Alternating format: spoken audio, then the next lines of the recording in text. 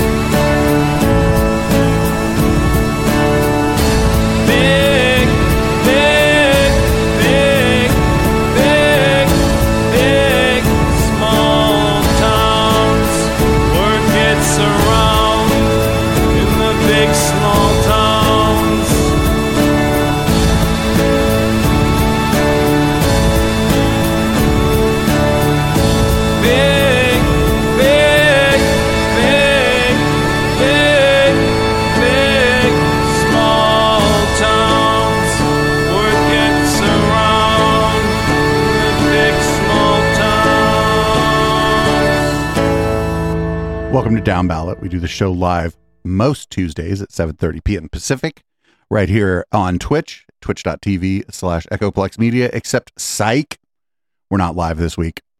This is a pre-record. We have Sweet Haya coming into the studio, and we need to do a bit of a sound check, so we're pre-recording Down Ballot. You can support this project at echoplexmedia.com. Just click that support tab. The best way to support this project is to pick up swag, Fourth Walls. Swag shop is amazing. and we've been actually making money on that, which is shocking. We never made any money on swag. I'm producer Dave, and you can find me on Grindr. I'll be looking for you there. This is the Councilman. You can find me on Twitter at @THE_Councilman as long as Twitter still exists. Although I might be heading over to Port 87 sometime soon. Oh, product placement. And today you can find me up in your business on the 18th floor of City Hall trying to take over your property by eminent domain and eat all of your tortas. Well, they're delicious. Oh, that is good. We had a torta story last week. It was fabulous, except it was sad. It was a sad torta. But it looks like things might work out for them, so we'll have more on that later in a future episode of Down Ballot. So, shall we jump right into it? Yeah, what do we have for leading off? Well, it was an eventful week. As you know, the election will be certified soon, but we already know who our mayor-elect in San Jose is going to be, Mr. Matt Mahan, a.k.a. Evil Beto. And with his council seat vacated, and then in the council seat of Sylvia Arenas, who got elected to the Board of Supervisors, also vacated in District 8, or the Evergreen area, we're going to have 2 vacancies on the city council. So the current council is going to try and figure out what to do about it, and they're getting themselves all tied up in a knot, and we're going to learn more about it from NBC Bay Area. Does, and the question is why, right? So the 2 big points raised were the cost of a special election, which the registrar's office said could run anywhere from $7.5 million to more than $11 million. The other point is that special elections have lower turnouts and thus might seem less democratic. There are a lot of people who weighed in until nearly midnight last night. Oh, no. So it was a heated meeting with hundreds of citizens speaking out, some from Districts 8 and 10, which are the ones with those open seats. Others spoke out, urging the council to consider the long-term effects of appointing replacements rather than holding that special election to fill the vacancies. Again, one is in District 8, the other is in District 10, the district of Mayor-elect Matt Mahan. And so he will continue to lead our city and also represent District 10. Whereas my district, that is almost always forgotten, will not have representation. And so with a special election, people are asking me to overlook that. We don't have the luxury to say that cost doesn't matter. Now, the vote to appoint goes against nearly 3 decades of precedent. The last time a council member was appointed was back in 1994, and then the next 5 vacancies were filled through special elections, according to the city clerk's office. The latest happened in 2014 during Mayor Sam Liccardo's term. Speaking after the vote last night, outgoing Mayor Sam Liccardo pointed out that the council members who all backed Mahan's opponent clearly don't know what the voters wanted based on the outcome of the election. How ironic it is that this council would have the audacity to believe that they should appoint council members for these 2 districts, despite the fact they got it pretty wrong only a few weeks before, at least in the view of the majority of the electorate. So yes, this is unprecedented. And I think it brings shame to our city. Mayor-elect Matt Mahan also sent us a statement after the vote saying the council got it wrong. Laura? We're going to hear we'll hear that a lot in the next 2 years at least, if not 10. God help us all. The council got it wrong. Whine, bitch and moan and complain. Nobody likes me. Everybody hates me. You don't even go here, bro. That's pretty much what you're hearing there from Sam Liccardo, basically channeling Matt Mahan at this point and trying to fluff his only friend in the council and support him, because Sam is Matt's only friend in the council right now. And with the new council, there will be at least one ally for Matt, but not many. So this is more of what we're going to be looking at for a long time, is a lot of this sanctimony and vitriol and back and forth, at least for the next 2 years, until we see if he's going to have a legit challenger in 2024 or if he'll just skate to re-election. So I don't know the answer. I didn't know that what was going to happen going forward is that Mahan was going to basically be the city council member for my district, as well as for... He won't. He won't. He'll just be the mayor, and then your district will elect a new. You're in 10 now. You got redistricted. I don't think know. You did actually. I don't know exactly. I think you might be in 10. Where you're at now, but yeah, I know you would. You'll get a new council member once they appoint, and then you'll have a chance to vote for that person or vote for someone else in 2024. Oh, okay. That was what was decided last night. Oh, okay. Cool. Well, Sylvia's comment was a little bit confusing and misleading because she's basically trying to say that Matt will still be on the city council, right? And he will have the ability to, as a District 10 resident, right, represent his district, but he will be the mayor. You will have your own. If anything, it's you luck out because you got the mayor who's a resident of the district, plus you're going to have a council member from that district. So you'll have two people in the council you could theoretically, reach out to in a very personal way about their neighborhood and their community. So yeah, well, I don't feel like I lucked out. The one thing Liccardo said, they clearly didn't know what the electorate wanted, but the election was so close that it's like half of the electorate wanted the other person. Yes and no. I mean, in terms of typical council mayor races, it actually was pretty definitive when it came down to it. I've seen there've been mayor's races here as recently as 20 odd years ago where it was down to 1 or 2 points, and that was pretty much what Sam versus Dave was back in 2014. Much narrower margin back then. Turnout was not the best, but it's never usually the best in these elections anyway. So, but Mayhem won a pretty convincing election. All things being equal. I don't think he has a mandate of any sort, and he certainly doesn't with the council. And the council, at the end of the day, like, they endorse the other person either because they like the other person, or they felt political allegiance to the other person, or because they just, in some cases, they absolutely did not like Mahan, right? Like Pam Foley, Dev Davis, these people would not endorse Cindy Chavez publicly unless they really despised the other guy, and that's pretty much what the case was. So it wasn't as though they were like trying to pick a winner. It was just more or predict who was going to win. And endorsement isn't a prediction of who's going to win. It's just who you want to win, right? It's who you're trying to help win. They weren't very helpful, and that the endorsement of 9 other council members was not very helpful to Cindy Chavez in the final analysis. And maybe that was kind of the point that Mahan was making, was that she was the insider pick. So she played right into that. Yeah, it wasn't as though they were prognosticating and they lost, right? They made a bet and they lost. And Sam really can't talk too much about endorsement track record because his endorsement track record is god fucking awful, except in certain races where there's just, the circumstances set up really well for him to be right, but he's usually not right, and he usually doesn't have his finger on the pulse either. So this is kind of like, pot meet the kettle, right? Anyway. I'm actually kind of surprised now that you mentioned it that Dev Davis did in fact endorse Mahan's opponent, because he seems more politically aligned with her based on what I know about her and her city politics. So it must be it must be that, and I'm just guessing here, it must be that they view him maybe a lot the same way that I do. Some tech bro who kind of came from nowhere, hasn't been involved in public service, and came in and thought that he was going to run the roost because he's a rich guy. Well, now he has an opportunity to, right? But yeah, no, it's very much a you don't even go here guy situation. I can tell you, like, I know I've had intimate conversations with them. They despise him. They do not like him. Like they have knives out for him. So yes, it was definitely that. I was equally shocked that I could have seen someone like a Dev Davis staying out of the race and not endorsing anybody, right?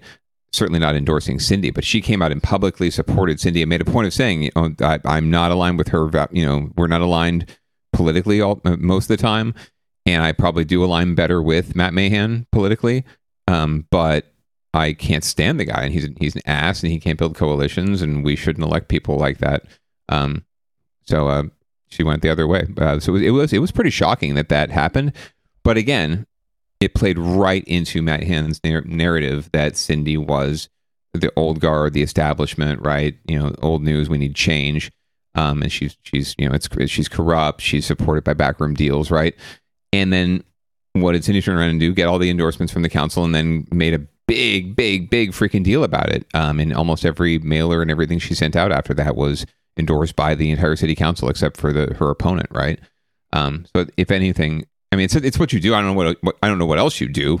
If you get the entire city council to endorse you, that's pretty fantastic, frankly. Any other election, like so many things that happened in the 2016 presidential, so any other election, that's enough to get you a win, right? That's but in this election, with the narrative that was already established by her opponent, it played right into it, and I think it did backfire on her, unfortunately. Yeah, I don't know.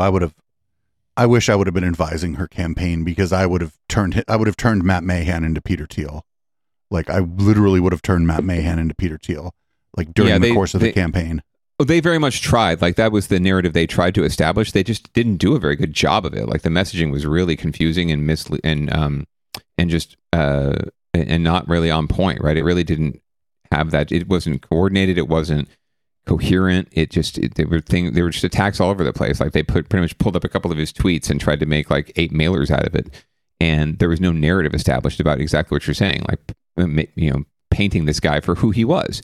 So he got to define himself, and he got to define her, and no one ever bothered to define him as anything other than what he said. They just said, "Oh, you don't go here," or he's new, he's inexperienced, right? And that's exactly what he meant. That he would say, exactly, yes, I'm not a career politician. I have experience in all these other areas that would really benefit our city. And maybe what we need is not a career politician anymore. Maybe we need someone who has that fresh perspective. And that campaign's been waiting to be run. That segment of the electorate has been waiting to be tapped. It's a very broad segment of the electorate. It includes Democrats. It includes independents. It includes Republicans. And it's very dangerous because it looks and feels like, moderate Democrat, even somewhat progressive. But the undertone and what's actually going to be happening at City Hall is going to be very conservative and very concerning and very tech bro-y, Trumpian in a way, if you will. So I think we really need to get our hackles up and be vigilant the next 2 years at least, and find a candidate who can beat him in 2 years. And the other thing is, there's a way in which I'm out of touch, because most people don't know who the hell Peter Thiel is. Right. And see, when it comes to electoral politics, it takes, they say it takes 6 or 7 touches, with a voter to get them from not knowing anything to voting for you, right? And that includes, signs, calls, mailers, online ads, whatever you want to, talk about, TV ads, people knocking on your door. And the fact that it takes that much just to sort of basically introduce yourself and say hello and say, I'm running for this, and get someone to want to support you, making that, selling that narrative and building that narrative, it takes so much more time too, right? And energy and money and resources. You have to get that in front of people. Because people like you and me and people on the inside, we all get that. We can understand that right away. But your quote unquote average voter, if we want to go there, just doesn't have that baseline of knowledge, and that's not their fault, and it's not a bad thing either. Like, they're probably better off. But it takes that extra level of explanation, or it takes a real special messenger, like someone like you, for example, who can put something like that into quote unquote layperson's terms, right? Like, can speak to the people in a way where you can explain these complex narratives, but in a way that they understand. That's what the Republicans do really well on a national scale. A lot of times is really simplify and encapsulate things, and don't use wonky policy speak. They use real people talk, and they explain things to real people the way they will understand them. Even if they're incorrect. Correct. And, Matt Mahan is a Harvard grad, like went to, lived in the same dorm as Zuckerberg, right? Bellarmine grad. Right? He's a smart ass. Better than dumbass, I guess, but he's a smart ass. And yet his campaign rhetoric, it wasn't highly elevated. It wasn't like, it wasn't really wonky. It was really straightforward, right? We need change. The people in charge are corrupt. We need accountability, and we need common sense, right? Like, it was very straightforward. And stuff that everyone could understand. So I would have been, on second thought, it would have been better to paint him as Mark Zuckerberg. Yeah. That's somebody who everyone knows. It resonates a lot better, right? That his name's on a fucking hospital, right? So yeah, exactly. You'd be like, you put up a quote and you go, is it Matt Mahan or Mark Zuckerberg? And you put up a Zuckerberg quote, then you put up a Mahan quote, and you go, which one is which? Is this which one's the Mark Zuckerberg quote and which one's the Matt Mahan quote? But he plays the narrative really well, and in this particular instance, he fomented all those people you saw at City Council.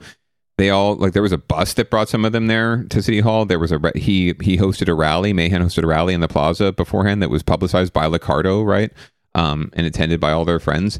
And they fomented this crowd into a frenzy, thinking that they were having their democratic rights to vote like revoked, right? Like there was never going to be another election in District 8 or 10. Like they were just going to appoint someone and that's it. And they were pretty much robbing these people of their constitutional rights when everything they did and all the options they had on the table were all constitutional and all legal and all fine under the charter. And there's going to be a time and a place for people to elect their representative, right? So no one's getting disenfranchised, but that's what they were sold. And they do a very good job of selling that narrative and getting people to show up and believe in the narrative and reiterate it and regurgitate it. And these are the kind of things that win and sway local elections. Things as small as one little issue like this can sway local elections. There was even talk, producer Dave, from the crowd who were pissed off at them for pushing for an appointment. More than one person, many people, in fact, and even the mayor referenced that people might go out and gather signatures for recall of any of the of the people who get appointed. Although I don't know if that's legal or possible. Or of the council members who voted for the appointment in the first place, right? Even though a lot of them are terming out, like at least 2 or 3 of them are terming off the council, so they won't even be around. This is the Shasta County-ification of the whole world. Yeah, pretty much. So we'll see what happens. I don't know that they're actually going to be able. It could be one of those things where there's a lot of talk and not much happens. But we'll, like with the Santa Clara County Board of Supervisors recall and that kind of thing. So we'll see if people actually get out there and gather signatures. But I can tell you this: I work for one of, to be undisclosed, one of the council members who is terming out, and received a call today from a constituent who said that the council member will not be getting their vote in the future because they took away their democratic rights. So we said, thank you. Thank you. Okay, cool. You're right. Let's move on to winners and losers here. We've been on this story for a while, and you and I are, anyone listening to this knows, like, you and I are they know what we kind of think about the mayor's election and Evil Beto. So strangely enough, the opening story on winners and losers is actually a good story. It is, isn't it? It's not so bad after all. But yeah, and I wanted to get to that story on leading up because we normally would put that under down ballot, and I didn't want it to get lost this week. So, but yeah, it's just a really interesting story to me. So we'll find out if there are any losers in it, but it might be just some winners. We'll find out. A group of homeowners in Los Altos, fed up with their local internet provider, is taking matters into their own hands. They have created their own fiber optic network that now gets speed up to 10 gigabytes per second. That is faster than what any other major internet provider is offering. KTVU South Bay reporter LaMonica Peters live in Los Altos tonight after speaking with the person, LaMonica, who spearheaded the program. Scott Vanderlip says Comcast wanted to charge him $17,000 to install fiber optic cables so he could have faster service, but he said no. Instead, he got together with his neighbors, created a co-op so that they could share costs, and found another company to provide internet service. We in Silicon Valley here, Los Altos Hills, people are still on satellite or point-to-point microwave. They are having to live with basically internet never arrived for them. Since April 2019, Los Altos Hills Community Fiber has been providing high-speed internet service to its 45 subscribers through Next Level Networks.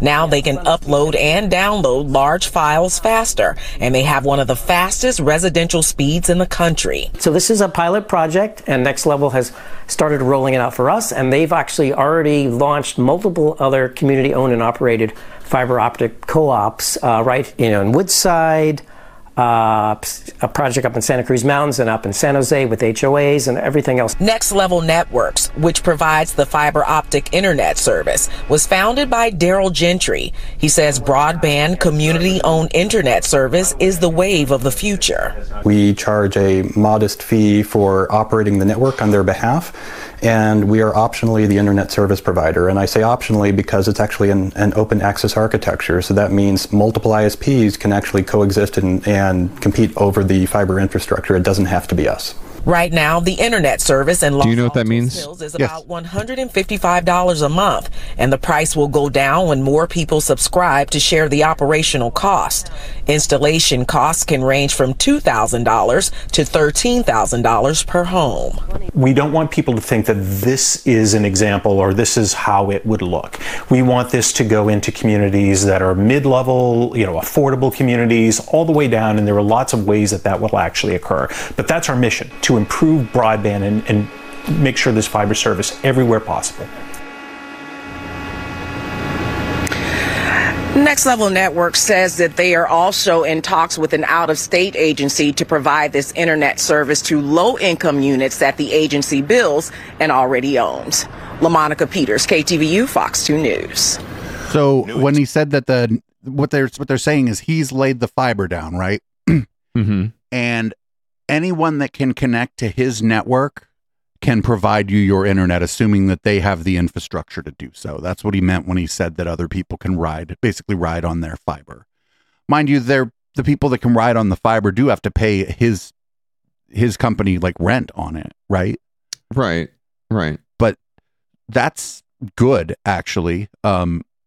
That's what should be happening. And the fees there seemed very high, but people have to understand that where they are, the runs from house to house, the runs from the junction box are going to be pretty far because of the kind of location it is. It's not dense. It's a bunch of rich people, so they can afford it. Right. And that's, that is what it is. But what about this proposal? He's the company sounds altruistic. They're going to take the broadband to the people and take the fiber to the people. So it's like you and me live in like kind of medium dense suburbs, right? Like suburban kind of areas of San Jose. I think my area is exactly R1 or R2 housing. Yeah. Yeah. Exactly as dense as your area. So the cost for the installation where we are would probably be almost nothing because they would have to run 100 feet of fiber. Whereas in these places, they might be running half a mile of fiber to get to somebody's home, and they have to deal with all kinds of shit. Like they have to deal with, are they crossing someone else's property? Are they getting permission for that? Are they able to run it along the power lines? Does the power company let them do that? Are the power lines underground? Well, you can't really do that there. And so, so that's one thing. But in like your neighborhood, let's say you just live in neighborhood B. They put a few junction boxes in, and then they're running 100 feet, 200 feet, and then cutting a hole in your wall and plugging the fiber in and plugging a modem in. Your installation cost is going to be $100, or maybe they'll even be able to do it free if enough of you are signing up. They might do the installation for free because they'll eat that, and then they'll make it back when they charge you a monthly fee. Also, when there's density, the monthly fee will be low. Where I lived in Campbell, I had fiber available to me up to 5 gigabit, which was half as fast as that, which is smoking fast, right? I didn't opt for that, but even the 5 gigabit would have been around $100 a month with free installation because that's the first place that AT&T rolled out fiber, because it's one of the densest places, one of the densest places in the South Bay where there would be a demand for such service. Yeah, we've actually heard from both this neighborhood and where I grew up, which are older neighborhoods from either mid to early 20th century homes and tracts. We've actually been told by AT&T that we're not in their plans. There's no chance they're getting fiber anytime soon. So what you got is what you get from us, pretty much. So in that situation, could a company like this come in and use existing infrastructure to lay fiber, or would they have to lay it from wherever the nearest sort of fiber hub is? Excuse my language. I don't know what I'm talking about. They would have to basically do what they did up in where was this, Woodland again? Los Altos. Woodside or Los Altos Hills. Los Altos Hills, yeah. But the difference is, to get it there would be cheaper because it's not up in the hills. It would just be a shorter run from wherever they're getting it. Same with here. It would just be cheaper, and the more people jump on the network, the cheaper the service becomes. You're not like at the like sort of at the hub end, you're paying for just a big fat fucking pipe, right? And so, I mean, these backbone pipes that are being laid are just unreasonable amounts of bandwidth, both up and down. And so, adding more houses to it, you're not slowing the thing down by doing it. Right. And so, if your neighborhood wanted to get together and do it, it would take some time and it would cost a lot of money up front.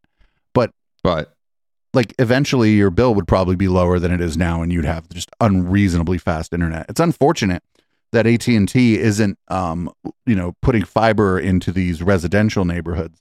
It seems that, and I think it's just density, Yeah. Well, it's bang for their buck, right? They're making business decisions too, even though they might be able to squeeze more money out of these more affluent communities. It's going to cost them more to do the work to actually build the infrastructure, right? Where they can do it easier in newer neighborhoods, denser neighborhoods, and make a good amount of money off of, the folks that are already not for nothing. Within a 2-minute walk of where I live, there are 2 different complexes with over 100 units in them. Mm-hmm. And so it may, there's no shocker that that's one of the first places in the Santa Clara County where this fiber was rolled out. Right.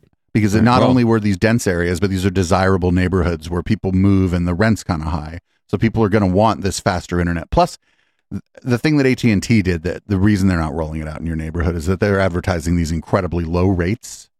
Mm-hmm. And so if they were advertising as low as, instead of, 300 up, 300 down is $55, if they were just advertising, it could be as low as, and then depending on how dense your neighborhood is, it could be as low as this. But they don't want to say that. Right. They don't want the people in the single family homes to be like, what do you mean? Of course not. But this is good. It sounds like on the surface, like this is, a bunch of rich people got mad, but that's what happened. And I think that, if this works in a sparse area, it's going to work in a denser area, like where you or I live. It's not going to happen tomorrow. It's not going to happen in the next year or two, but eventually somebody's going to come in, because it's not that far from where you live or from where I live to a place where you could just plug into just fucking absolutely unreal amounts of bandwidth. Yeah, that's what the dude said. They're looking to get into more affordable communities and more low income communities and denser communities. So hopefully, let's get it done. Let's get it done, Tech Bro. Yeah, where's Matt Mahan on this? Where's Matt Mahan on this? I think he was in the background in that video. I couldn't quite see. I saw a lot of white dudes. So he's like, it was dark though. Did you know that if you're rich and you live in the hills, you can just make your own internet, bro? Mm-hmm. That's fabulous. Well, in Woodside, the houses are even further fucking apart than Los Altos Hills, so I can't imagine what that would cost. But those are people but that is Peter Thiel and John Thompson and those kind of people who are making uber dollars. Right. And the installation fee of, $13,000 was in Los Altos Hills was probably for the farthest person, right? Sure. The person who is either the furthest out or even just has the largest property that they have to run this fiber across. Because there's rules and regulations about running this kind of stuff. There's no electricity on it, but you still have to follow the rules when you run these lines. And so, well, who's going to need one? SJPD, because they're going to get so many fucking complaints on this transparency portal that their shit's going to crash if they don't have high up. As you know, police accountability has come under the spotlight in recent years. Today, San Jose launched a new way for people to track complaints made against police. The goal is to make the process more transparent. Here's NBC Bay Area's Ian Cole. If you have the actual case number, you can do it. This is the new web portal where anyone can quickly look up and view complaints against San Jose police officers that were investigated by the city's independent police auditor. San Jose is taking a significant step forward in our public safety journey today. The mayor says while state laws require cities provide the records, San Jose is going above and beyond to make it accessible. I think the reality is we know there are those few who violate our principles, our laws, and for that reason, we need to have accountability. And this is one of many tools. If you just want to select an officer-involved shooting, you'll simply select this here. Now, anyone can go on the Independent Police Auditor's website and look up records by date, incident type, or even by officer's name. It includes cases of officer-involved shootings and great bodily injury between 2014 and 2020, though cases continue to be uploaded. One of those police shootings was on July 4th, 2016. The portal shows the notes and records made by the police auditor. That case ended with a jury awarding $2.6 million to the family. But will any of this help improve policing? I have to say I don't know. We did see some significant change in officer behavior after body-worn camera was made available, at least to my office and to defense attorneys and to the DA. It may be that we see something similar, but it's too early to tell. Next year, the portal will include records of officers accused of engaging in biased or discriminatory behavior, conducting unlawful arrests or searches, using excessive force, or failing to report other officers who used such force. I strongly encourage other departments and municipalities to follow the lead of San Jose. Public safety is not merely providing services, it also involves robust oversight mechanisms overseeing the delivery of those services. The auditor says it only includes complaints made by her office and urges people who feel they've been wronged by police to file reports so she can investigate. In San Jose, Ian Cole, NBC Bay Area News. This is actually pretty good. Interesting. We shall see if it's useful. I enjoyed the two young ladies in the background of that press conference who just didn't look like they wanted to be there at all and got dragged in on their lunch hour to like stand in the background. Always love that. The one thing that is weird is that it's only complaints that have been investigated. So sure, it leaves out complaints that haven't been investigated. So I think that maybe an expansion of this, where there would be like a couple of tiers where these complaints haven't been investigated, and maybe even the public would then be able to be like, well, people they start spreading like information about a complaint, and they're like, well, why hasn't anybody looked into this complaint? And then maybe it would cause more complaints to be investigated. As far as I know, most of the IPA complaints, I mean, they're investigated in as much as they're followed up upon, right? Like they don't get a complaint and it just sits there like, oh, that can't be valid.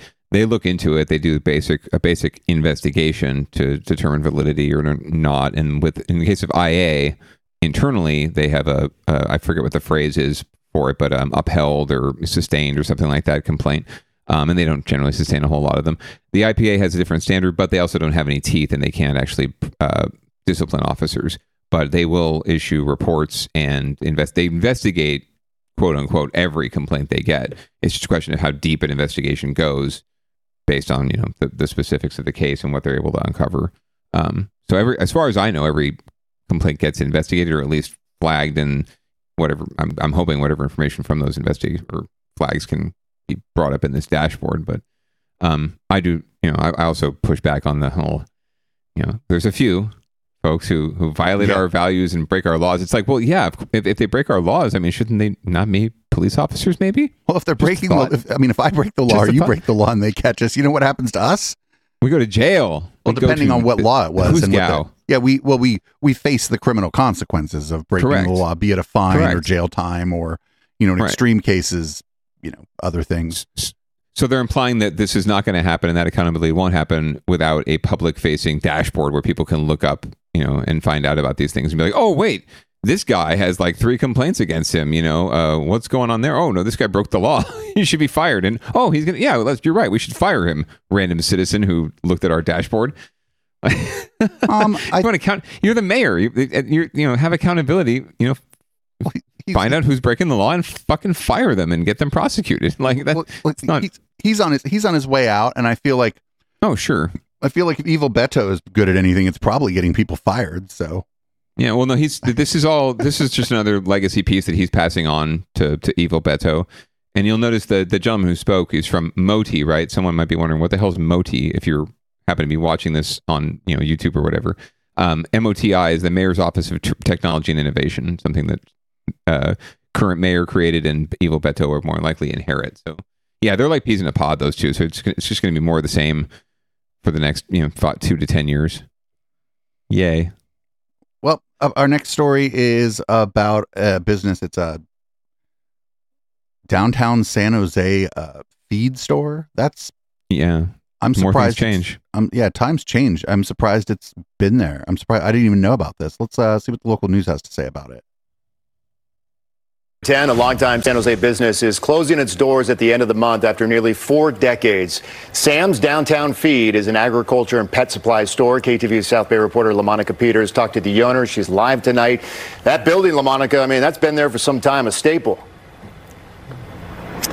Yes, that's right, Mike. This building has been here since 1913, and it still has its original brick walls. The Blackfords bought it back in 1986, and they say now is the right time to close it down for good. Is the emotion from our customers finding out that we're closing. It's really hard. It makes you not want to close. Though Sam's downtown feed remained open throughout the pandemic, co-owner Lisa Blackford says her husband Sam's health challenges and a desire to spend more time with family is now their priority. You know, owning your own business stresses the family life a little bit. And we have grandkids now, and our kids are older with families, and we'd like to be able to spend more time with them and know that we can. So, and we're getting older. The feed store is well known for carrying products that you can't get anywhere else in the Bay Area. Their biggest selling items are chicken feed and hay. Here's some monkey food here. But if you also need to feed your monkey, llama, or tortoise, Sam's was the place to find it. And we have accounts with the zoo, this Happy Hollow, and various 4-H clubs and Future Farmers of America. They all come here and buy everything, all their food from here. The Blackford family has had a long legacy in San Jose since the late 1800s. Lisa says the store has a secret bar in the basement from the Prohibition era, and the city's red light district was nearby. She says selling the store is their best option, but the land it sits on is also up for sale, making the building's future uncertain. The demographics with high density housing, I think, will inhibit people from, continuing to have chickens and rabbits in their backyard and things like that. So we'll see. Another unique thing about Sam's is the agricultural or farming feel that they have inside. Lisa says they still have no computers or internet service there, and it's something that customers seem to appreciate and will miss. Mike? An old classic staple there in the South Bay, 36 years, quite the run. LaMonica Peters live in San Jose. LaMonica, thank you. I just made a mistake. That's okay. The fact there used to be a speakeasy in there is super cool. That's interesting as hell. I'm surprised that there's not some sort of historical aspect to that would prevent the building from being redeveloped, or at least make it a lot harder to redevelop the building. I was aware of this, but that could end up happening. The redevelopment. Yes, I don't know about the historical nature. If someone wants to apply for it, I think there's a way you could incorporate that into a new development. But that area it's part of what's called an urban village, which means it's going to be it's slated in the general plan for redevelopment into denser, higher, construction, whether that's residential mostly or commercial or hotel, but mostly residential along that corridor. So the stuff you see across the street from it now, that new development, the 808 or whatever it is, and others, it'll look a lot like that, more than likely down the road, but not anytime soon. But at this point, property owners sell, the property gets redeveloped, 10, 12 years down the line. But closures like this are happening across San Jose. We're seeing a lot of displacement of our small businesses because of just the winds of change, unfortunately. I want to open a nightclub there. If it used to be a speakeasy, how cool would that be? I mean, we could talk to whoever buys it and wants to redevelop it. I think that'd be a really awesome way to activate the space and to call back on the history and also build something new at the same time, right? So yeah, let's talk to them. Let's get a business plan together, and we'll go to them, and we'll go to the folks at Haberdasher, right, or used to do Single Barrel. No, we have a legit speakeasy you can move into. Help us start a legit speakeasy with passwords and everything, and secret handshakes, and non-alcoholic drinks with lots of fizz in them, or non-alcoholic drinks. Yes, non-alcoholic drinks. I would like a drink with an umbrella in it, please. So this next story, I think that I'm not going to be outraged by this next story, but I think that a lot of regular people will be. And I don't think I don't think I really want to give it any lead in. Let's just let KTVU Fox 2 tell us what happened at Dublin. Was it FCI? Is that Federal Correctional Institution? Is that right? Correct. So it's a federal prison in Dublin. Yes. Federal pound you in the ass prison. Yes. If it's a federal prison, it's not that kind of place. I believe the one in Dublin's a woman's prison. Oh, nasty. I like it. Anyway, let's let the news talk about it here. The former warden at the all-women's federal prison in Dublin took the witness stand for a second day in a row. He is accused of sexually abusing women jailed at the facility. KTV's Evan Cernovsky has been following his testimony. Joins us in the newsroom with the latest. Evan. Yeah, Christina, Ray Garcia faced tough questions from the prosecution while under cross-examination. He vehemently denied all of the accusations from those numerous women who were in his custody.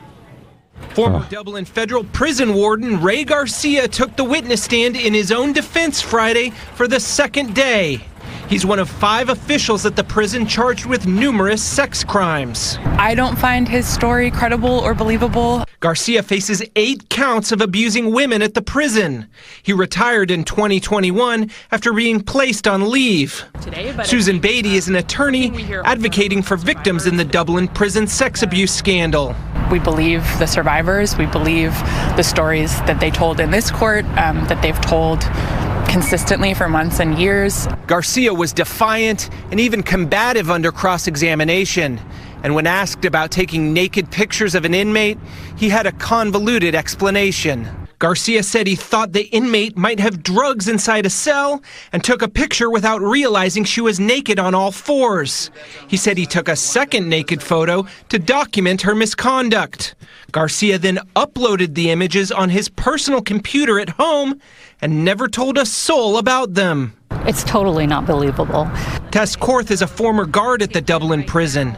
She's been in court following her former boss's trial. He accidentally took the picture. That warden doesn't make accidents like that. He doesn't make mistakes like that. Garcia told the jury he was going to use the photos in a discipline report against the inmate, but didn't after the woman turned into an informant. The prosecution said he took the photos to get aroused. He replied, quote, "I have plenty of pictures I can use for arousal of free women I can see any day of the week. I do not need a picture of an inmate to arouse me." What are you going to do when they ask about all those pictures of your genitals? Garcia will still have to explain why he had hundreds of pictures of his own genitals on his work phone that he's accused of showing to inmates. Now, Christine needed a second opinion. Back on the witness stand next week to take more questions from the prosecution. Reporting live in the newsroom, Evan Cernovsky, KTVU, Fox 2 News. Evan, before we let you go here, you've been in court. I've been in court earlier this week as well. What do you think the jury is thinking here? I know it's kind of hard to suggest or kind of guess, assume what they're thinking, but in terms of his testimony, how he's coming across. He's coming across, Christina, very combative, and part of taking the witness stand is really selling yourself as a defendant. And he's been arguing defiant and combative with the prosecution the entire time. So my assumption is they're not thinking he is the nicest guy in the world, which may not help his case. All right, Evan Cernovsky at our newsroom. Evan, thank you. Okay, so I thought that was going to be a completely different story based on the thing that you put up. Oh, on there. One was that? Explain. I thought you were going to be like, oh, you explain all these naked pictures on your computer or whatever. And he's like, I have naked pictures, but they were of inmates. Yeah. I didn't quite know what it was about either until it ran. So, and you were correct. The women's prison, very good, very astute, very knowledgeable. I like it. Getting to the story itself, I don't buy that story for a second either. Like, no. Oh, I slipped and fell into your cell and took a naked picture of you, and then I took another one. It's like, how does that help your argument to be like, well, I didn't realize I took a naked picture of you, so I took another one, and then I posted them online or on my computer, and I downloaded them, and I didn't bother to look and see that you were in the picture naked, on all fours. Okay. Yeah. And at the end, like, he had pictures of his own junk on his work phone. I'm like, well, whatever. And he's like, oh, you were showing it to the inmates? I'm like, oh, yikes. No, he needed a second opinion. He's like, is this a wart or is it something else? Should I be concerned? It looks irregular around the margins. Yikes. You know what I'm saying? Unless the news is just doing a hatchet job on this guy, which they don't tend to do on people like wardens, this guy's fucked. Yeah, no, it sounds like he's not the most well-liked person, and he's not really acquitting himself very well, and not really like doing himself any favors at this point, regardless of whether he's innocent, guilty, or somewhere in between, which is pretty much all of us. He's guilty. He's definitely guilty of putting up a really bad image and public image. And apparently, he's pissing off the jury. And you don't want to do that. You definitely don't want to do that. up until like this point in the trial, it must not have been going very well either, because they don't put the defendant on the stand very often unless it's like a Hail Mary, right? Sure. Although I don't like to judge a book by its cover, but it looks like the attorney is a buddy of his or something. So I'm guessing just, he needed someone with a law degree or a law license to actually, represent him in court. But I'm guessing it's just I want to do this. Okay. I want to testify. Okay. All right. Your checks are clearing. So whatever. Yeah. Right. Rough. Anyway, well, from that to the warden's computer being a very dangerous place. Apparently, Twitter. Have you heard this? Twitter is like, I don't know. There's people on Twitter who are not nice. Oh yeah, I'm actually one of them. Oh wow. Okay. But cool. maybe not the ones that they're talking about in this story. Yeah, I don't think so, man. Like we can watch, but it was news to me. I thought Twitter was the sweetest place on earth. The decision to leave Twitter has been weeks in the making, according to Santa Clara County District Attorney Jeff Rosen, especially since Twitter's new ownership under Elon Musk. I noticed an explosion of hate speech and racism and anti-Semitism on the Twitter platform. That really started me thinking as to why my office and the taxpayers and the people that I represent in this wonderful, diverse community, why I'm using a platform that is making money by getting eyeballs to look at things that are racist and anti-Semitic. Rosen placing the blame on Musk. The straw that broke the camel's back was the owner of Twitter posting a well-known anti-Semitic and racist meme, Pepe the Frog. Grant Kean, a professor of communication at CSU East Bay, points to numbers that show a rise in anti-Semitic and racist tweets isn't imagined. The New York Times has reported on the weekend that racist slurs against African Americans have more than tripled since Musk took over. There are 60% more anti-Semitic tweets.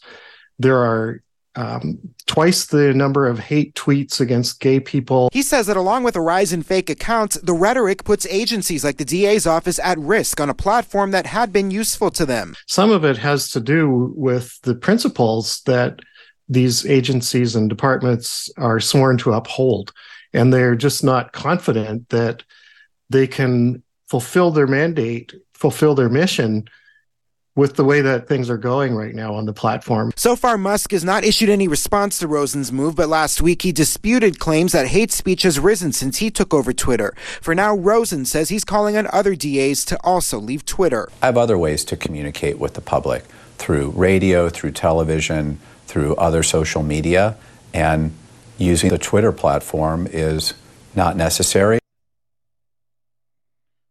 Well,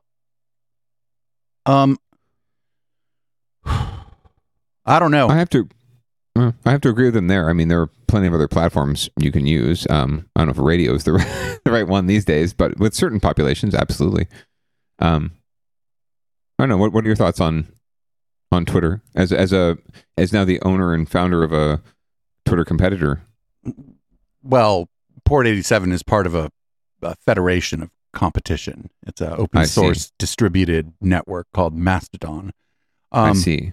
Or it's actually not Mastodon. It is, I forget the name of the thing. Mastodon is the big client everyone's using. It's the software we're using. But unless he was just going to go on there and clap back against some of the racists, which I think would probably be a waste of his time, I could see like the very last guy said, hey, the DA's office is supposed to be impartial. They're supposed to be operating in non-racist ways. I would suggest that a DA's office should operate in an anti-racist way, but we're not there. We'll do the non-racist. We'll do the non-overtly racist for now. I don't think Jeff Rosen's running for anything right now. And as far as I know, we've never talked much about him being particularly politically ambitious for the future. I don't know about that. I don't know if that's the case, but it hasn't come up for us on this show. And so I think maybe this is just genuinely what he thinks is best for him in the DA's office, and that's up to him. And I think that the stats don't lie. A lot of people went on there because Elon said, we're going to bring free speech back. And a lot of people went on there to test the boundaries. And that's sort of what happened when he took over. A lot of those accounts did get suspended because they were breaking other rules. They weren't breaking hate speech rules. They were breaking directly harassing individuals rules, which even Elon Musk's Twitter will take you down for if you're doing like a coordinated harassment campaign. Although maybe not if you work for the Daily Wire. But that's a whole different matter for a whole different podcast. I think that, it's a good call, and I don't think that it's, he seemed genuine. Jeff Rosen has always seemed fairly like a genuine guy, a decent guy who wants to do a good job. He is in a position where he's prosecuting people, and a lot of times those prosecutions aren't, just, or the outcomes aren't right, but that's more a function of the system that he operates in. I think that, I don't think he did it to pander to anybody, because I just don't see him really trying. He's not going to run for governor anytime soon, right? I don't think he's going to run for state senator or state, he might one day want to be the attorney general for the state of California, but we don't hear any noises from him about doing that. So it's not available right now to him. He certainly is open to it. He made himself available for the appointment when the seat was opened, after, God, I'm forgetting now, Javier Becerra was put into the cabinet, but it was eventually given to Rob Bonta. He definitely has some sort of either political aspirations or just, aspirations of grandeur and making himself out to be, and his legacy out to be more than really it was, and really establishing a legacy. I don't know. It seems genuine to who he is. He hasn't really changed. He's not as progressive as some progressives would like. He's not as conservative as conservatives would like. He's somewhere in the middle. He's a happy-go-lucky dude, it seems like, but he certainly does like to make press hits and make a splash and get his name out there, whether he's running for something or not. He did just get reelected this last year, or in June, you'll recall, against Sajid Khan and Daniel Chung, but Jeff got more than 50% of the vote and didn't have to run in November.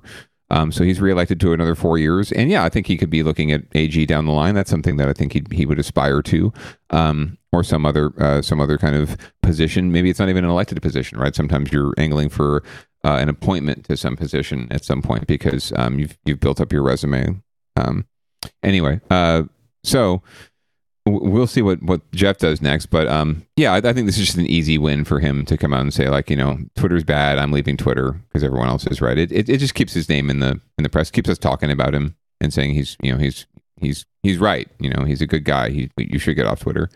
I don't know what I would do. Like, I can't leave Twitter because of this thing we're doing right now. Like, I can't. Mm-hmm. It would be a bad idea, right, for me to leave Twitter. I don't have a big following or whatever, but I do find guests, I find co-hosts, I network with other creators on there.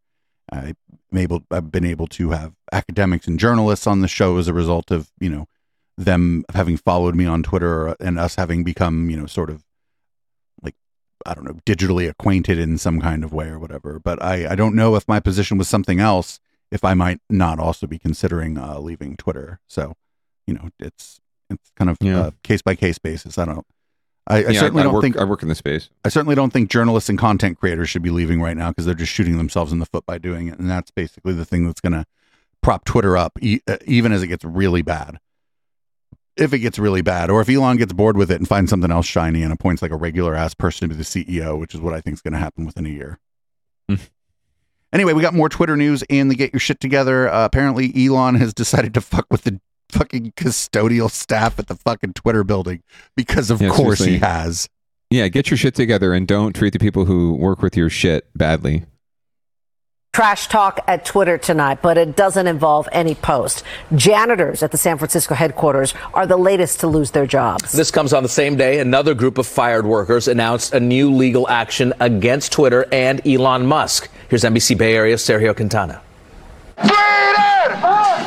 Twitter headquarters has been the site of several protests and demonstrations over the years, but this is the first time we're seeing employees on a picket line. Janitors who usually clean Twitter's headquarters now say they've been locked out since Friday and had no warning. Our cleaning contractor at Twitter was told by Twitter that they are cutting the contract, so we have about 48 families out of work. And it just so happens that it's 3 weeks before Christmas. They say they'd like to talk to Twitter's new owner about all this, but haven't heard any kind of response. This very vocal picket outside of San Francisco Twitter headquarters isn't the only effort that employees are taking against the company's new owner. Meanwhile, in Los Angeles, attorney Lisa Bloom announced she is taking legal action on behalf of 3 former Twitter employees who describe anxiety and chaos once Elon Musk took over. At a certain point, I was told as a manager that I might get fired if I gather my team just to hear their questions or concerns. I watched as my laptop shut down at 9 p.m. and all of my access get revoked. Attorney Lisa Bloom also says Twitter promised severance packages to employees ahead of the Musk takeover, but haven't delivered on those promises. The attorney even held up a sink as a prop during today's presser, much like Musk used when he first took over Twitter. Now she's urging more employees to come forward. We are hitting Twitter and Elon with every applicable claim, from promissory estoppel to breach of contract to breach of their implied agreement to violation of the WARN Act to civil rights violations. Everything but the kitchen sink. Back at Twitter headquarters, the janitors union says they look more like a bathroom sink, to be honest with you. Saying Elon Musk has been staying at the offices recently and they want to get his attention. As for the other people who live nearby, they apologize for the noise. We're not asking for a handout, but what we will ask the neighbors in front of Twitter is put yourself in our shoes too. In San Francisco, Sergio Quintana, NBC, Bay Area News. It seems like the only people left at Twitter are people able to fire other people. And they don't have anywhere to put their trash now, apparently. Yeah, I don't know. That seems like a weird move. It seems like, why would you fire the janitorial staff? Like, oh, I can take out my own trash. It's okay. I can clean up my own bathroom. I mean, they're just going to end up hiring another, this is a heavily unionized industry. I think he fucking fired them because they're in a union. Honestly. Well, correct. I mean, they're wearing purple. The purple shirt says it all. It's SEIU, no doubt. So they were the Service Employees International Union, which represents janitors in a variety of spaces. I didn't realize they represented so many private sector janitors. That's great. They represent janitorial staff at airports, public service, agencies. Yeah, so they're definitely unionized, and I'm sure that Elon doesn't like that at all. No, he almost got himself in trouble when he basically said that, you may not start a union here at Tesla. And that's, you actually may not tell your staff that. Well, now that I'm thinking about it, I mean, I don't know that these folks are unionized at Twitter, because if he was able to fire them and just remove them unilaterally, that would not happen in a union shop. So what I'm guessing is that SEIU is stepping up for these people and coming out to organize with them in an attempt to organize them and get them to sign on with SEIU. They do. Yeah, because he wouldn't be able to lay them off just unilaterally without cause if they were represented. Huh. Yeah. That's why you have it. That's why you have a union, but that's also why private sector unions have been crushed over the past 30 years by Republicans in office, because of that very reason. They don't want their private sector friends, CEO friends, to have to deal with pesky, union contracts. Right, because that lady mentioned that they work for a contractor and that they were right. The contractor was told that the contract. So I wonder if the contract wasn't over and they're going to end up getting sued just for breaching the contract, just regardless of unionization. Yeah, no, it could very well be. Although even the good wife will tell you that no contract is worth the paper it's printed on. Really, a good lawyer can find their way around any contract. So we'll see, but we'll definitely keep tabs on it, because I absolutely respect. I've worked alongside these folks. I've organized with them. I've marched on this with them and janitors, not these janitors necessarily, but with janitors in Santa Clara County and in Silicon Valley at the tech companies. So this is definitely a issue we should keep our nose to. Yeah, and I mean, he's just going to end up. The thing is, he's going to end up hiring just more janitorial staff or trying to contract out again. But I get the feeling that he's going to probably end up paying more, because whatever contractor goes in there is just going to have a lot of leverage, I think, because there's nobody there right now. So they're going to be like, oh, well, you don't have anyone, sir. Right. Sir, or whoever they're talking to, sir, ma'am, whoever they're speaking with, they're not going to be negotiating directly with Elon. Right. But what's your option? You don't have an option. So. Right. We saw what you did to the last people who were here, so we're going to charge you more, and you're going to have to pay these. Everybody's going to, Sorry. Yes. Sorry. Because I don't Yeah, I don't think there's a lot of options. And I don't think the last thing I think that you would want to do in his shoes or in the shoes of Twitter would be to hire people yourself and then have to basically hire up a whole segment of HR just to deal with this particular contingent of your workforce. Because that's what you'd have to do, right? They would have to have management. There'd have to be a part of HR that deals with that management, deals with the people who do that work. And so you just absolutely like what my immediate thought was that he fired them because they were in a union. But now that you mention it, maybe that's not it. And I don't know why. Why would you? Why maybe would he you thought he can get? Maybe he thinks he can get a better deal. Maybe he's already talking to another contractor, right? And trying to. Or I mean, he should have done that before he fired the original contractor. But maybe he's just trying to get it somewhere else and get it cheaper, or he's just a fucking arrogant rich prick who doesn't realize, the value of a good janitorial staff and what they actually do, right? And realize that service employees and the people that he maybe he thinks are inferior. I don't know. They're the backbone of any industry, of any business, are the people on the front lines, the people that keep the infrastructure running. The most dangerous strike I saw at Kaiser wasn't doctors or mental health professionals. It was the electricians. It was when the support staff, the engineering staff went on strike. And those are the folks that keep all the dials moving, all the power on, all the, the boiler room boilering, So if they're on strike, if they're not maintaining the ship, the hospital could fall apart. And then where are you, right? No matter if you have 10 million nurses and doctors, right? If you have no power, you can't do shit. So people need to start, these CEOs need to start respecting the folks at what they would consider the bottom rung, right? But to me, it's like the top. Like they run the show. If they walk away, the whole thing falls apart. So with dramatically less employees, you may need dramatically less support staff with dramatically less engineers or the kinds of people that Elon thinks should work at Twitter. You might need dramatically less of them, but that doesn't mean you should fire all of them. Sure, they're making less poop, that's for sure, but you still need someone. Yeah, absolutely. But and they're that's definitely making less poop. This the contractor or whatever, it may have been for a certain number of people, and he may be like, well, now that I've gotten rid of all these people, I can I can hire a smaller team. You'd think that if you were like a decent human being, though, you'd be like, hey, we have a lot less staff here and we're going to have a lot less needs. Is there any way we can kind of rework this in such a way that, some of your people do get to keep their jobs because they've been doing a good job here by all accounts, but that's not how Elon rolls. Like that does not strike me as the way that he negotiates. No, not at all. He just decides he scorches the earth and then he figures it out from there.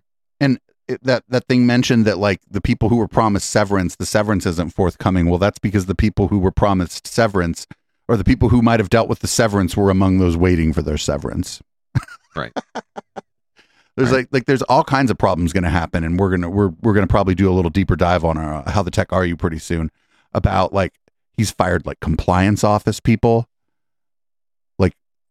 So they're going to have real problems with the EU pretty soon because there's a lot more regulation around privacy and your data in the EU. And if he canned all those people, well, the EU's coming for him, right? And the EU don't care.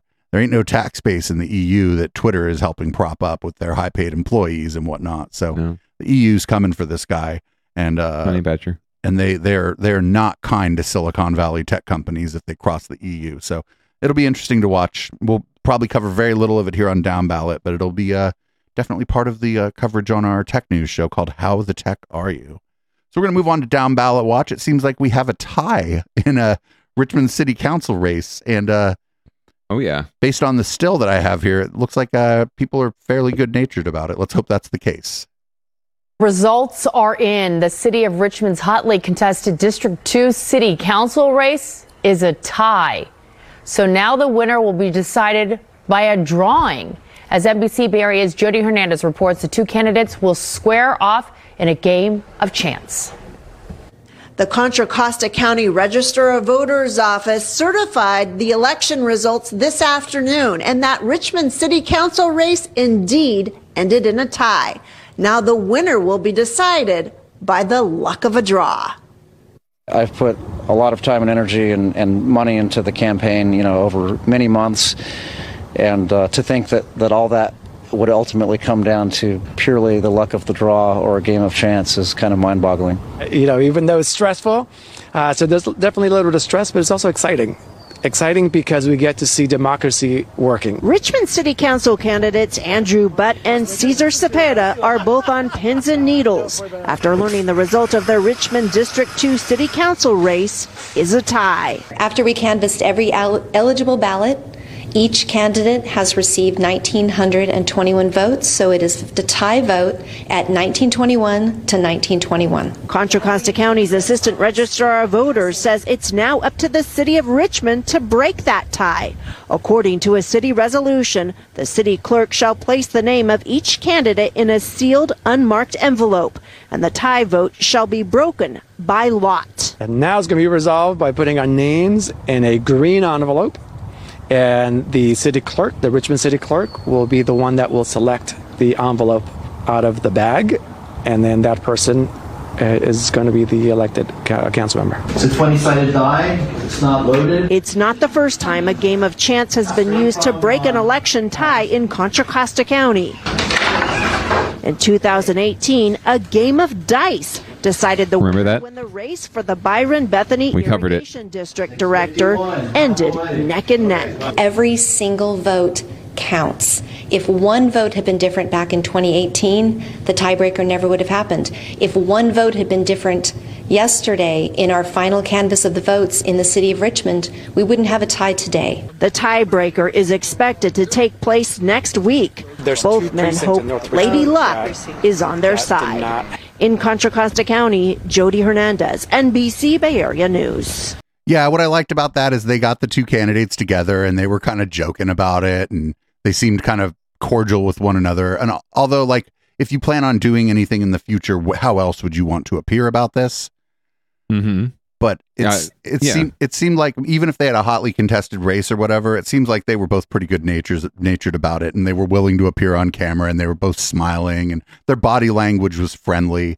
So good to see. I mean, they're neighbors at the end of the day, right? So then they got it, and more than likely, you're right. Like in the future, whether or not they're running for office again in the future, or one of them decides to the quote unquote loser decides to run for office in the future for something else.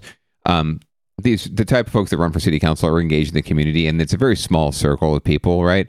So you see them all the time. They're in your network. It's like it really doesn't make any sense to have a lot of vitriol built up for people, except for Evil Beto, who are in your network like that all the time, and who you have to work with, right? And collaborate with occasionally, and occasionally who you do agree with, right? And they probably have a lot of places where they agree. So yeah, I think it's great to see them so cordial.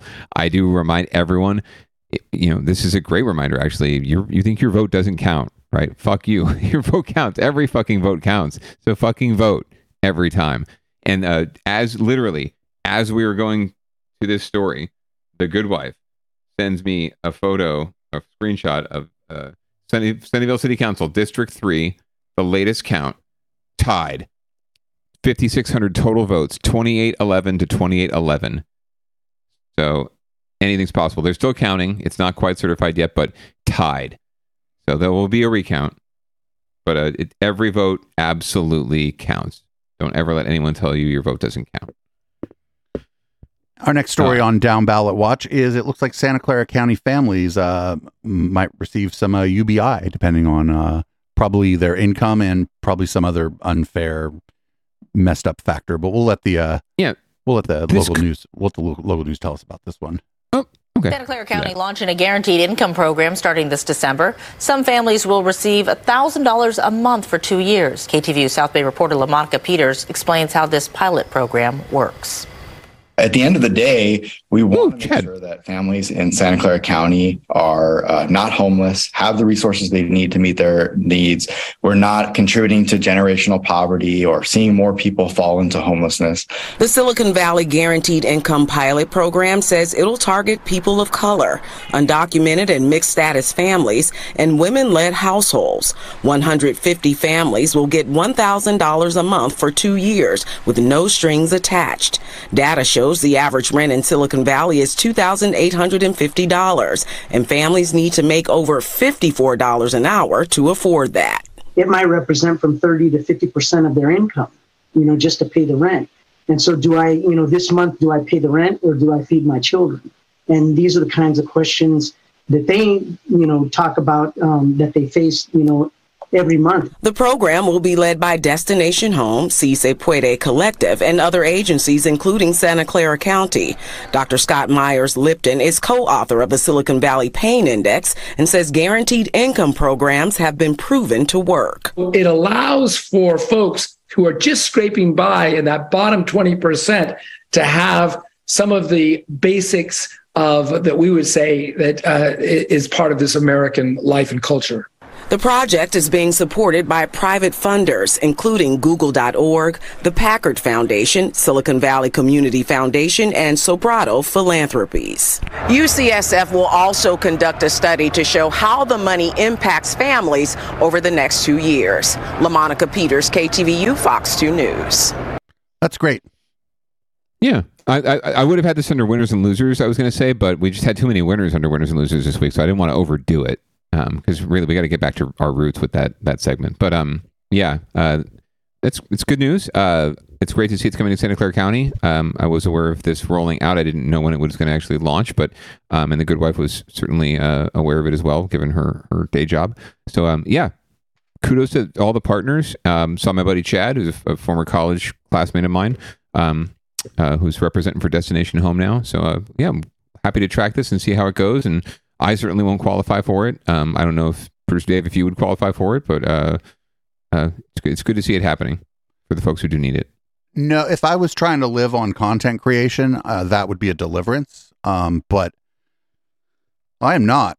I'm not trying to live on content creation. Things are pretty on the up and up now, especially with the decrease in rent and the generosity of the community around our Twitch streams. In addition to just other factors, I've been able to, things are back to normal on the income side for me, and my expenses are lower. So things are quite good. And I'd still take the $1,000 a month. It would increase my quality of life. I'd be able to go on vacation once in a while and stuff. But certainly there are people out there who need it more than I do. So you're saying that the life of a gigolo is good these days? It's great. It's great. Fabulous. I see you on Grindr. Don't knock the hustle. How can I knock the hustle? Everybody got hustle. Everybody got hustle every day. All right. Well, speaking of hustle, let's hustle out of here and wrap it up with one more thing. This is, again, so a story probably could have been on winners and losers. This is just sad. I feel so bad, but and just a reminder that good things happen, bad things happen to good people all the time, and just be vigilant and watch out for your shit when you're in Oakland. So I'm moving from San Diego to Portland, and this was my overnight pit stop. That pit stop in Oakland turned into a horrible experience for Tony. It was supposed to be a new beginning for the high-end bicycle designer. He packed up everything he owned in this U-Haul van. He says it ended up like a bad dream. Tony's halfway point from San Diego to Portland is here in North Oakland. He parked the van and U-Haul right over there. And when he got up in the morning, it was gone. Anything from my pants to my trash can to my computer to my bed frame. Literally, just visualize any room in your house and whatever's in it is gone. His entire life was inside this U-Haul, which includes family heirlooms from Germany. Also stolen, his vintage Volkswagen that was in tow. That was Saturday morning. After reporting the theft to police, he then took to social media for help. Volkswagen groups, other areas of the internet that are all here to help, and slowly but surely it was shared, multiplied pretty quickly, and then slowly I started getting some information. I'm like, hey, you should go look here. These are kind of the crime hotspots where stolen things get taken. That information took Tony to the Wood Street underpass this morning, a place where the unhoused live and fires have broken out in the past. Tony found his van there and called police. They realized that there was somebody inside it, so they called in reinforcements, and it ended up being several squad cars and about a 2-hour standoff. Tony took this video of police pulling a squatter out of his stolen van. It was ransacked. All of his belongings gone. The U-Haul truck with an Arizona license plate and a distinctive bird on the side of it is still missing. Also gone, a couple of very expensive handmade bicycles, each worth up to $17,000. Everyone has been like, I'm really sorry this happened. This is not Oakland. This is not Berkeley. This is not what we want. Tony feels a lot of gratitude for all the help from total strangers. All he wants now are his belongings back. In Oakland, Troll Hurd, NBC Bay Area News. He got his van back. Those bikes, if they're custom, they may eventually get found, but things like his computer and shit, that shit's never coming back. Yeah, it's unfortunate. I'm sharing this also as a PSA, so if anyone happens to know anything at all out there in down ballot land, please alert either this dude or the news or law enforcement. But yeah, again, it's a jungle out there, and you got to be vigilant and be prepared for anything. And I just feel awful for this dude. It's like your whole life wrapped up in a car. It's also a little odd to me, and maybe this will start happening in the future. Like, people put all their belongings in these like U-Haul vans. You would think that there would be an alarm on the van. Mm-hmm. There'd be like an alarm, like in these. I would, in fact, any entrepreneurs out there, if you're thinking about starting a company, maybe start a company like U-Haul where there's you have the ability to remotely disable the vehicle. You have the ability to track the vehicle that you rented. You just put a security system in that vehicle, and you'd be able to charge a bit of a premium, I think, for people who are moving, who might have to stay the night at a hotel or whatever. And put a loud ass alarm on that vehicle. Make it so you can't start the vehicle without a Bluetooth connection from the phone that it was, registered from. There are a number of technological solutions to this, where somebody would then have to be viewed on the side of the road with the alarm going off, removing the items from the back of the thing, and they're likely to get caught in that scenario. Now, it's not U-Haul's fault that this happened. Obviously, the thief is at fault. And it's not this person's fault for not getting a U-Haul type replacement with a security system in it. But if you're an entrepreneur out there, this is a great opportunity, I think, for someone. They call it a market inefficiency. But yes, absolutely. It would be a great tool to offer. I think rental car companies have this kind of technology. I think U-Haul, if anyone's rented a U-Haul recently, like, most of those trucks are pretty low rent. Like they're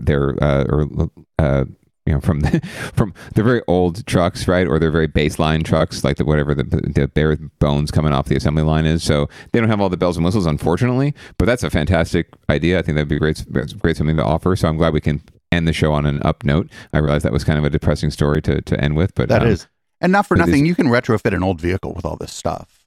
No, absolutely. And not so much. I didn't want to imply old as just baseline model, right? Like, it could be the newest line, but like no bells and whistles, like roll up windows and just AM FM radio. No satellite radio, obviously, and the old analog speedometer. Well, yeah, that was a depressing way to end the show, but whatever. Thanks, I guess, podcast listeners, and thanks to everybody who usually watches live. This won't be out in time, but Local Love, make sure you check the pod of Local Love out. We bought some new equipment, did some work around the studio. We have Sweet Haya coming in. It'll be the largest number of musicians playing at once ever on Local Love, and we'll see how that goes. Councilman, you want to read out Down Ballot? Absolutely. Thank you so much, listener, for downloading and sharing with your friend. We really appreciate both of you for being here for us. Everyone else, what are you doing? Share the show. Get out there. Get yourself vaxxed. Wear a mask. Pants are optional. And we'll see you next week at the usual time and place and channel. Thank you.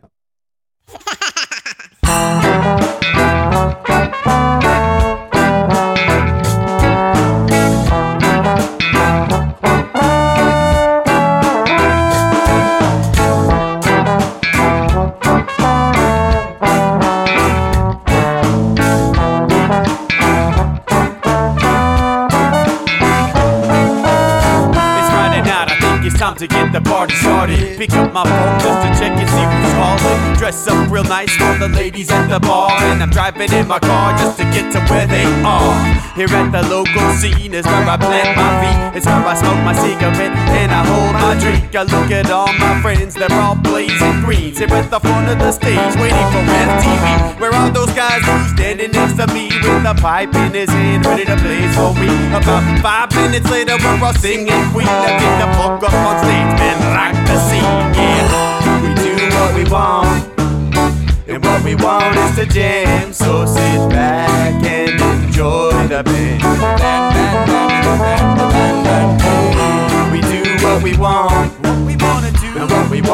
the jam, so sit back and enjoy the band. Enjoy that band. I turn and head back to the bar for a refill, man, because you know where we are. We're headed out to the car to smoke another one and another one. Now just when the magic starts kicking in, I hear relapse playing, you know it's time to head in. Alright everybody, now it's time to grab a new drink. Spark it if you got it and then pass it to me, yeah.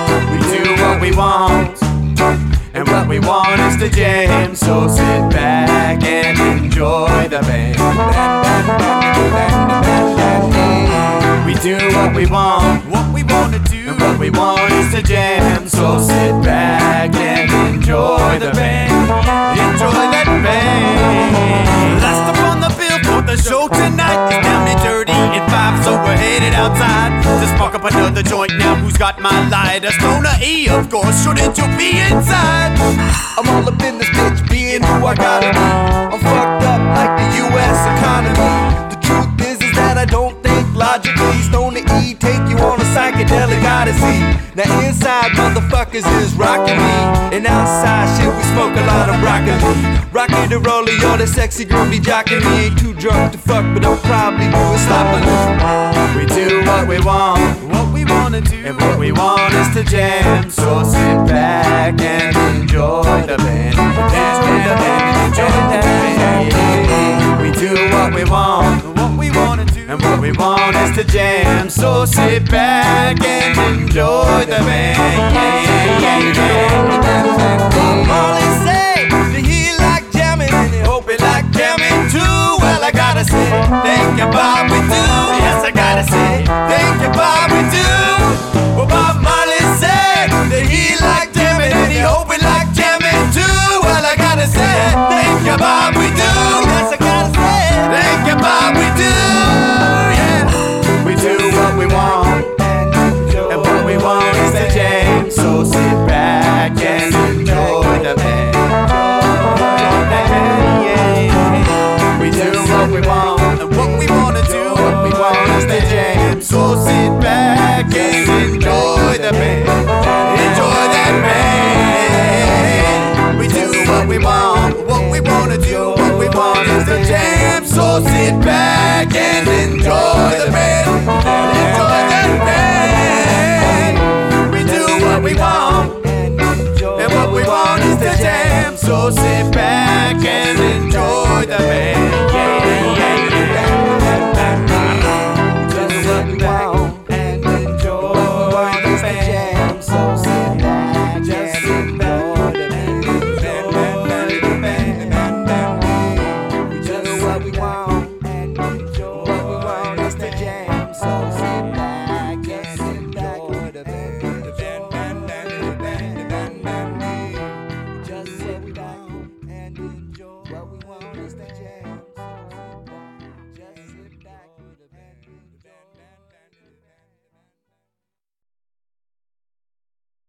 Can't get enough Echoplex and want to keep the conversation going with the hosts and community when we're not live? Then join our Discord server at discord.me/Echoplex. We have text channels, voice channels, meme repositories, and a whole section of screenshots that we don't even remember where they came from. Come join the Now Space on Discord at discord.me/Echoplex.